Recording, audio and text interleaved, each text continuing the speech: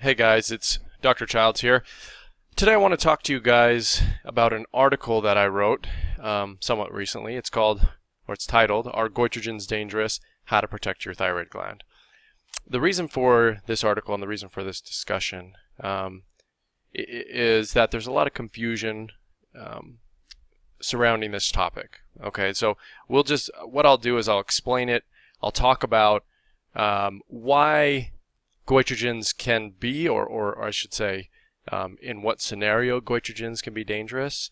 I'll talk about dietary goitrogens, we'll talk about environmental goitrogens, and we'll just explain it all so it should be a little less confusing for you. So let's jump in here. The first thing is, what are goitrogens? And I'm just going to talk about the basics here. So you can kind of break down the word.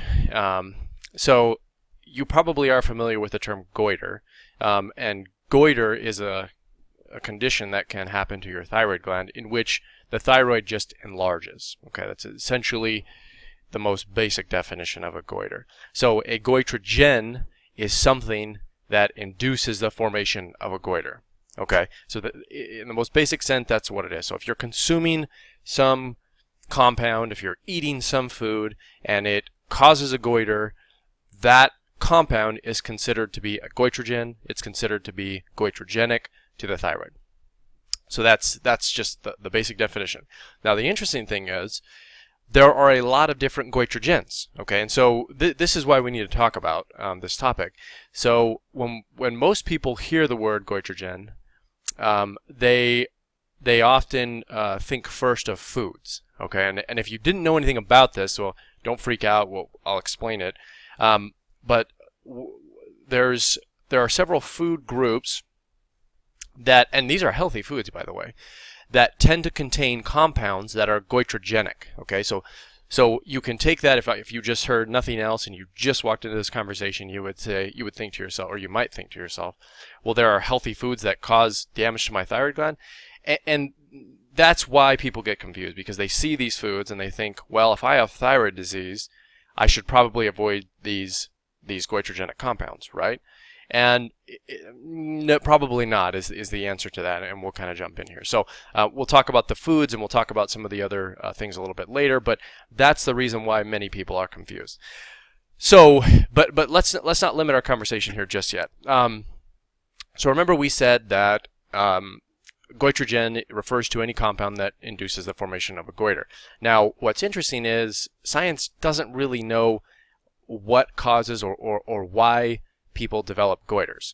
So if you don't exactly know what causes a goiter, then how can you define topics that, or how can you define different types of foods and environmental chemicals and things like that which cause goiter? It becomes difficult because you're just labeling things, and that's essentially what a goitrogen is. It's a label, and it's more of a label to define compounds which interfere with thyroid function. Now, this is important because some goitrogens may not actually cause goiter, all right? But we do know through some mechanism or another that they interfere with thyroid function. So perhaps a better definition than the one I gave you initially is to think about a goitrogen as something which is blocking the proper, blocking the ability of the thyroid to function properly. Okay. Now again, there are some foods for sure. I've given you a list here, straight out of a study. What I want to show you here is that yes, foods make this list, but medications make this list, nutrient deficiencies make this list, and environmental compounds make this list. So all of those things would be considered to be goitrogenic. But most people, like I said, they focus on the foods. So you can see here that deficiencies in selenium, iron, or vitamin A, and I would include probably zinc on there, they create scenarios in which the thyroid is unable to function at 100%. So you might say, well, that's great, but how many people are actually deficient in these things nowadays? The answer is rather surprising, especially considering that most people, if they follow the standard American diet, are probably not consuming a diet that is rich in these type of nutrients. Selenium is something that we can't test super easily, but iron certainly is, and then vitamin A, not quite as easy. But the point is, whether you realize it or not, your you're probably at least somewhat deficient. I would say maybe not grossly deficient, but you have a suboptimal level of some of these nutrients, depending on how good your diet is. And so the point that I'm trying to make here, and we'll talk about this a little bit later, is that for most people, it's probably better to focus on other causes of goitrogens and not the food. And we'll get to that in just a second here, but that's just sort of a primer here. You can read the mechanism by which these things interfere with thyroid function if you'd like. I won't get into that right now because you can read that pretty easily. What I do want to bring up though is why this becomes a big deal. So you probably have heard, if you've read any of the stuff that I put out or if you looked anywhere else, that changing your diet may be one of the first and I would say relatively effective therapies that you can undertake to fix your thyroid if you're suffering from Hashimoto's or thyroid disease or some other issue. And that's certainly correct. Now it's probably not sufficient, but we won't talk about that right now. But what happens is people will change their diet, and then as they sort of get into this world, they'll start reading that really healthy foods are considered to be goitrogenic. And so there's a class or a family of healthy foods labeled brassica vegetables, which includes broccoli, cabbage, kale, cauliflower, Brussels sprouts, bok choy, a bunch of different foods. So you can see where the confusion would arise if I said, I want you to eat healthy because you have thyroid disease, but by the way, you need to make sure that you're not eating too much broccoli and you're avoiding kale and cabbage. And that sounds ridiculous and it probably is, but I'm just saying this is where some of this confusion comes from. So as a quick primer, if you have thyroid disease, do you need to avoid these? The answer is probably not, and again, we'll get into that in just a minute. And then I go on to say some of these diets, which are frequently recommended for patients with thyroid disease, are often very, very, very high in these specific vegetables. And so I use as an example here Whole30 and then also the AIP diet. If you haven't heard of those diets, they're basically just whole food based diets that contain a lot of vegetables, and they reduce a lot of the potentially, I would say, food groups which can interact with, or that a lot of people just don't react very well to. So you can click on some of the links here if you want to get into those. So let's talk about this and put it into a little more context. So remember I said that the term goitrogen refers to more than just foods, and so I would submit to you that perhaps it's better to focus on the avoidance of environmental goitrogens or endocrine disrupting chemicals, and put more attention on the avoidance of those when compared to the avoidance of certain dietary goitrogens.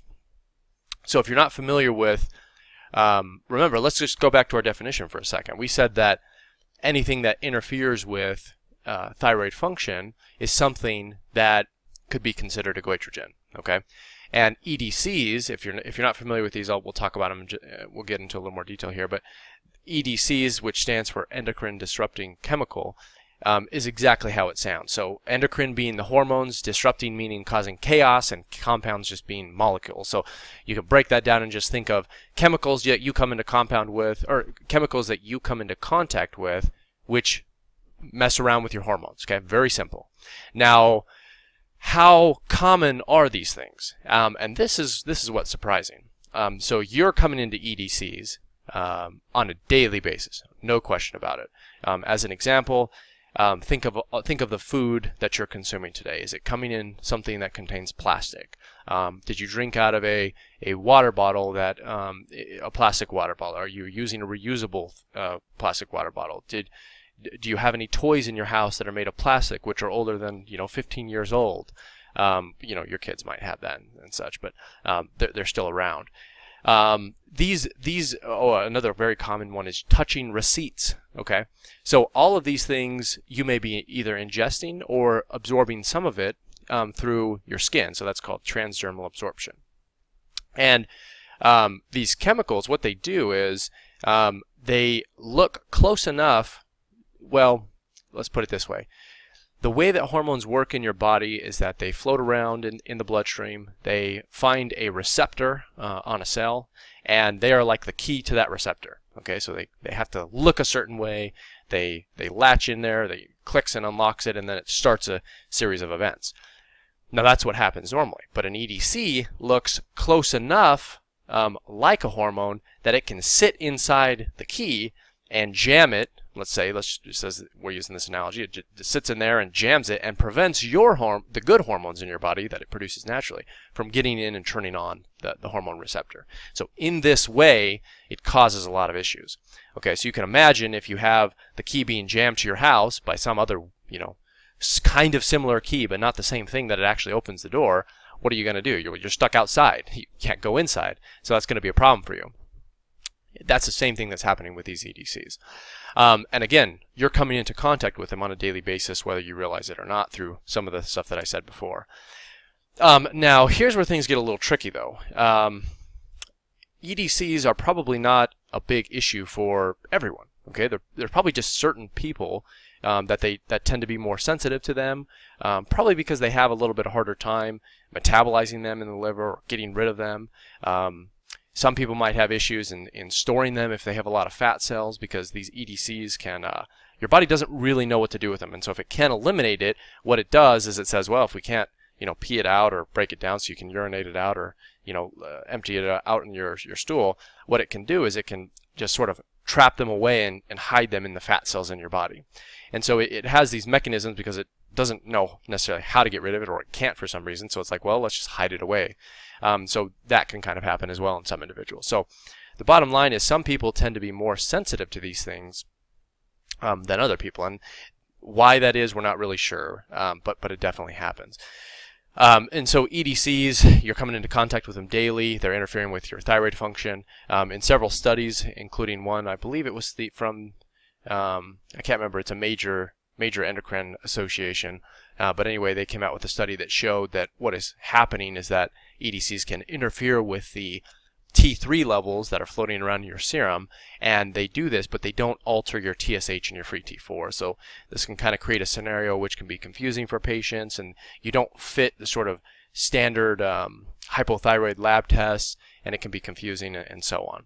So you can read a list of some of these here. So polychlorinated biphenyls, organochlorines, bisphenol A, that's the thing that's found in a lot of water bottles. So you'll see a lot of plastics, things that say BPA free, so bisphenol A, BPA, that's where that comes from. So things like this. So you can go through this list, they're all over the place. It's probably just best if you can avoid these. And what I say here is, instead of hyper-focusing on your diet, it makes a lot more sense to ensure that you're avoiding these chemical goitrogenic environmental toxins, if you will, first. Focus on this, not on your diet. Okay, but that's a nice segue into the next section, which is, should you avoid goitrogens which come from the diet? The answer is probably not. Okay, so in terms of whenever we talk about some therapy, whether or something that may be potentially harmful to your body, we need to not only talk about how it could be harmful, but to what degree is it harmful. Okay, so if there's probably some real effect that's occurring by consuming, large amounts of broccoli and brassica vegetables and other dietary goitrogens. But what if that percentage of dysfunction is only 1% as a total of 100? Right? So it's true that it might be causing some issue, but that issue is going to be drowned out by all of the benefits of eating a healthy diet. So in my experience, which extends for at least over 1,000 patients at this point, is I've never seen anyone do worse eating a healthy diet that contained goitrogenic or dietary goitrogens.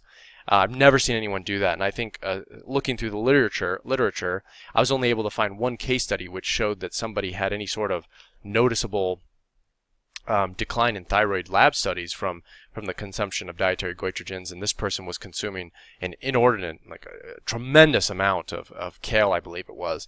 You'd have to just be eating it all day, every day as your only, source of food, which is just unrealistic. I don't think anyone's actually going to achieve that level of consumption.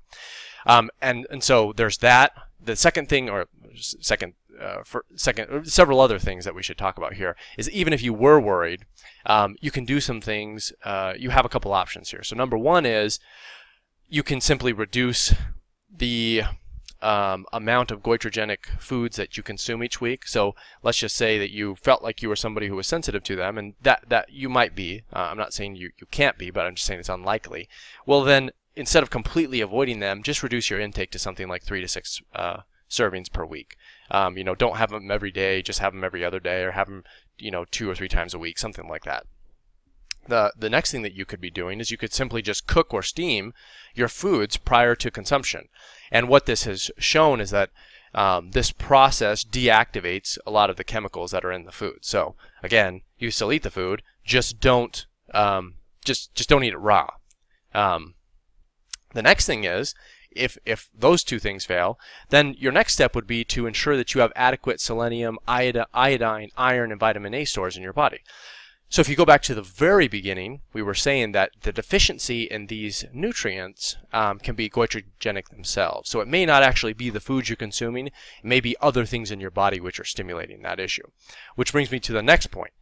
So what seems to be happening in the body, so there's a lot of confusion about what causes goiters and what causes thyroid dysfunction and a number of other things. Now, I don't have an exact answer as to why everyone has their thyroid disease, even when I'm get a thorough history in a lot of patients. But I can tell you, and this is confirmed in some studies, that there are conditions in the body that, if met, they can exacerbate or make worse any existing thyroid disease. Okay, so what do I mean by that? So what I mean is, let's say you have some thyroid disease and you also have some nutrient deficiencies such as selenium or iron or vitamin A like we talk about. Now, because those deficiencies are present, you might become sensitive to the consumption of goitrogens. So let's put this into context.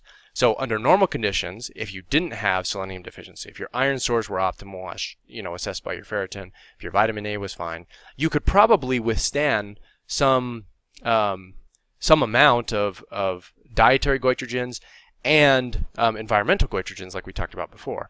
But in the setting of these deficiencies, everything is going to be made worse, so it exacerbates that deficiency.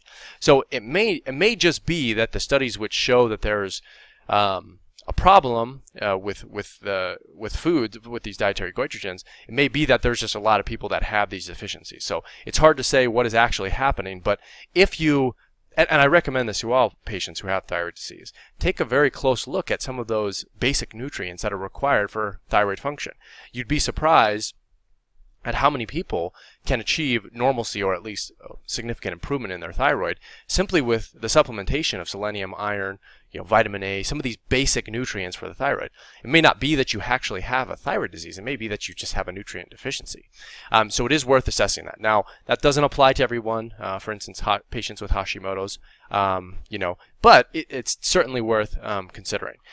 Now, how do you go about this? How do you go about assessing for these nutrient deficiencies? Well, some are easier to assess than others, but in most cases, it's I'd say with the exception of iron, you really don't want to take too much iron because you can risk taking too much. But some of the other water-soluble vitamins, such as B vitamins and such, any excess, there's not really a high risk of toxicity because your body will just simply urinate them out. Now, vitamin A is one of the fat-soluble vitamins, so there is a risk of becoming toxic on vitamin A, but again, you'd have to just consume so much that it would just be, the bottles will tell you how much to take, and so if you'd have to take, something like 10 or 15 or 20 times that amount to get toxic. And so, you'd be going through a bottle every, let's say 3 days. I mean, that's just not realistic. Most people aren't going to do that. So anyway, bottom line, if you feel like you're sensitive to dietary goitrogens or environmental goitrogens, then assess those nutrients. I would say it's probably easy to just, easy and effective and relatively cheap to just take a thyroid supplement for a couple months and see if you find any improvement, and then kind of base where you go from there.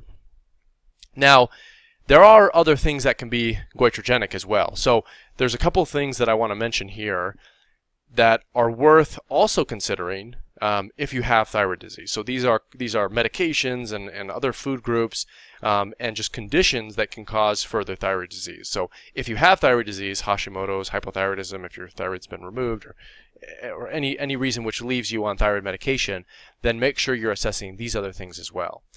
So one of the, we'll talk about these, but it's not likely that you're on them. So one is amiodarone, which is a medication usually used for heart conditions. If you're on it. The point is amiodarone can cause thyroid disease, so we won't talk much about that. Now lithium, that's a different story. So lithium is a medication often used to treat bipolar disorder or mood disorders. And long-term use of lithium can cause thyroid dysfunction as well. So again, if you're on it, you'll know it. Now the good news is, if you're on it and it's causing issues, there are other medications that you can take in its place. So you want to try and play around with that, but don't just stop taking your medication, especially if you're using it for a heart disorder or a disorder of the mood or something like that. The next topic, which is fairly common, is the consumption of soy or soy-enriched foods. So these type of foods can interfere with T4 absorption, and then they also interfere with thyroid hormone at the cellular level, the function. So soy is not something that's frequently talked about, but it may be worth eliminating soy before you start eliminating things like broccoli and cabbage and things like that. The next thing is excessive iodine intake. So there seem to be some people who are genetically susceptible to triggering of autoimmune disease such as Hashimoto's with the intake of excessive iodine. Now, I'm not going to get into that topic here, but it seems like these people tend to be sensitive well, under two conditions. Number one, they have to take excessive iodine by mouth, and number two, they kind of also have to be deficient in some of these other things like selenium and other nutrients that we talked about before. And those two conditions, if met, may be the reason that some people develop Hashimoto's with excessive iodine intake. Now, but just in general, taking high doses of iodine can block, I don't want to say block because it's more of like a physiologic mechanism by which your body reduces the uptake of iodine into the thyroid gland. It's a normal thing because it's meant to protect your body. But taking high amounts of iodine can trigger this sort of thing and may cause some changes to your labs. Now, the thing is usually it goes away because once you stop taking the excessive iodine, so it's not like a permanent thing by any means, but it may be worth looking into, especially if you're somebody taking 12.5 milligrams of iodine to 25 milligrams of iodine every single day. Most iodine comes in micrograms. The average daily recommended amount is somewhere between 150 and 170 micrograms, not milligrams. So 1,000 micrograms is 1 milligram. So if you're taking 25 milligrams, that's thousands of micrograms. So it's completely different there. Another thing is excessive dieting and other diets. So altering the amount of protein consumption, the amount of fat consumption can actually alter T3 and T4 levels. That's been shown in several studies. But also just excessive dieting can trigger that starvation response, which increases reverse T3, drops free T3, and it can blunt thyroid function by itself. So this is another thing. And I would say this is probably far more common than most people realize. And then another kind of interesting one is excessively high doses of green tea. This is usually the extract, which are catechins, which are found in weight loss supplements. So you kind of have to be consuming a very large amount of these things. But as long as you're sort of avoiding gimmicky weight loss pills, this probably isn't an issue for you. But it's worth knowing, right? Because it's going to be tempting at some point in your life if you suffer from thyroid disease and you suffer from obesity, because it's very difficult to lose weight if you have thyroid disease. It may be tempting at some point to try and take some weight loss supplements, but avoid them. They're not going to work. There's much better ways to lose weight if you have thyroid disease. So anyway, that's sort of the idea here. I think the bottom line is, for the vast majority of people, dietary goitrogens, they're just not going to play a significant role in your thyroid function. And I would argue that the benefit of consuming healthy foods such as cabbage and broccoli and Brussels sprouts and so on outweighs any potential negative side effect of the consumption of dietary goitrogens. It's probably just not a big deal. If you do feel like it's an issue for you, then simply steam your food before you consume it, and limit the intake. Don't completely avoid them, just limit it and steam it before. That should be sufficient. And if you're really not convinced, and you should do this anyway, well then assess your nutrients. Look at selenium, zinc, vitamin A, iodine, and take a thyroid supplement which contains all these. So I have some supplements, but there's others out there too. Just make sure you're getting high quality supplements, because that will give you the best results. So anyway, it's pretty straightforward. And then I would say, while you do this, also avoid environmental goitrogens. So avoid those EDCs we talked about. Drink out of glass. Heat food in a glass container. Don't heat it in plastics. Avoid touching receipts. Have the cashier email you a receipt. Basic things like this. I mean, it's drink filtered water. This will help reduce the contact that your body comes into with these chemicals on a daily basis. You don't have to get super fancy here. It's just these simple things can add up. And you'd be surprised. So anyway, that's kind of what I wanted to say about goitrogens. Going back to the beginning, if you guys have any questions, please leave them below. I'm interested to hear your thoughts, especially if you're somebody that has had trouble with dietary goitrogens, or at least you felt you have. Please leave a comment below if you have any other questions. Do that as well. But otherwise, I hope this was helpful for you guys. We'll see you in the next one.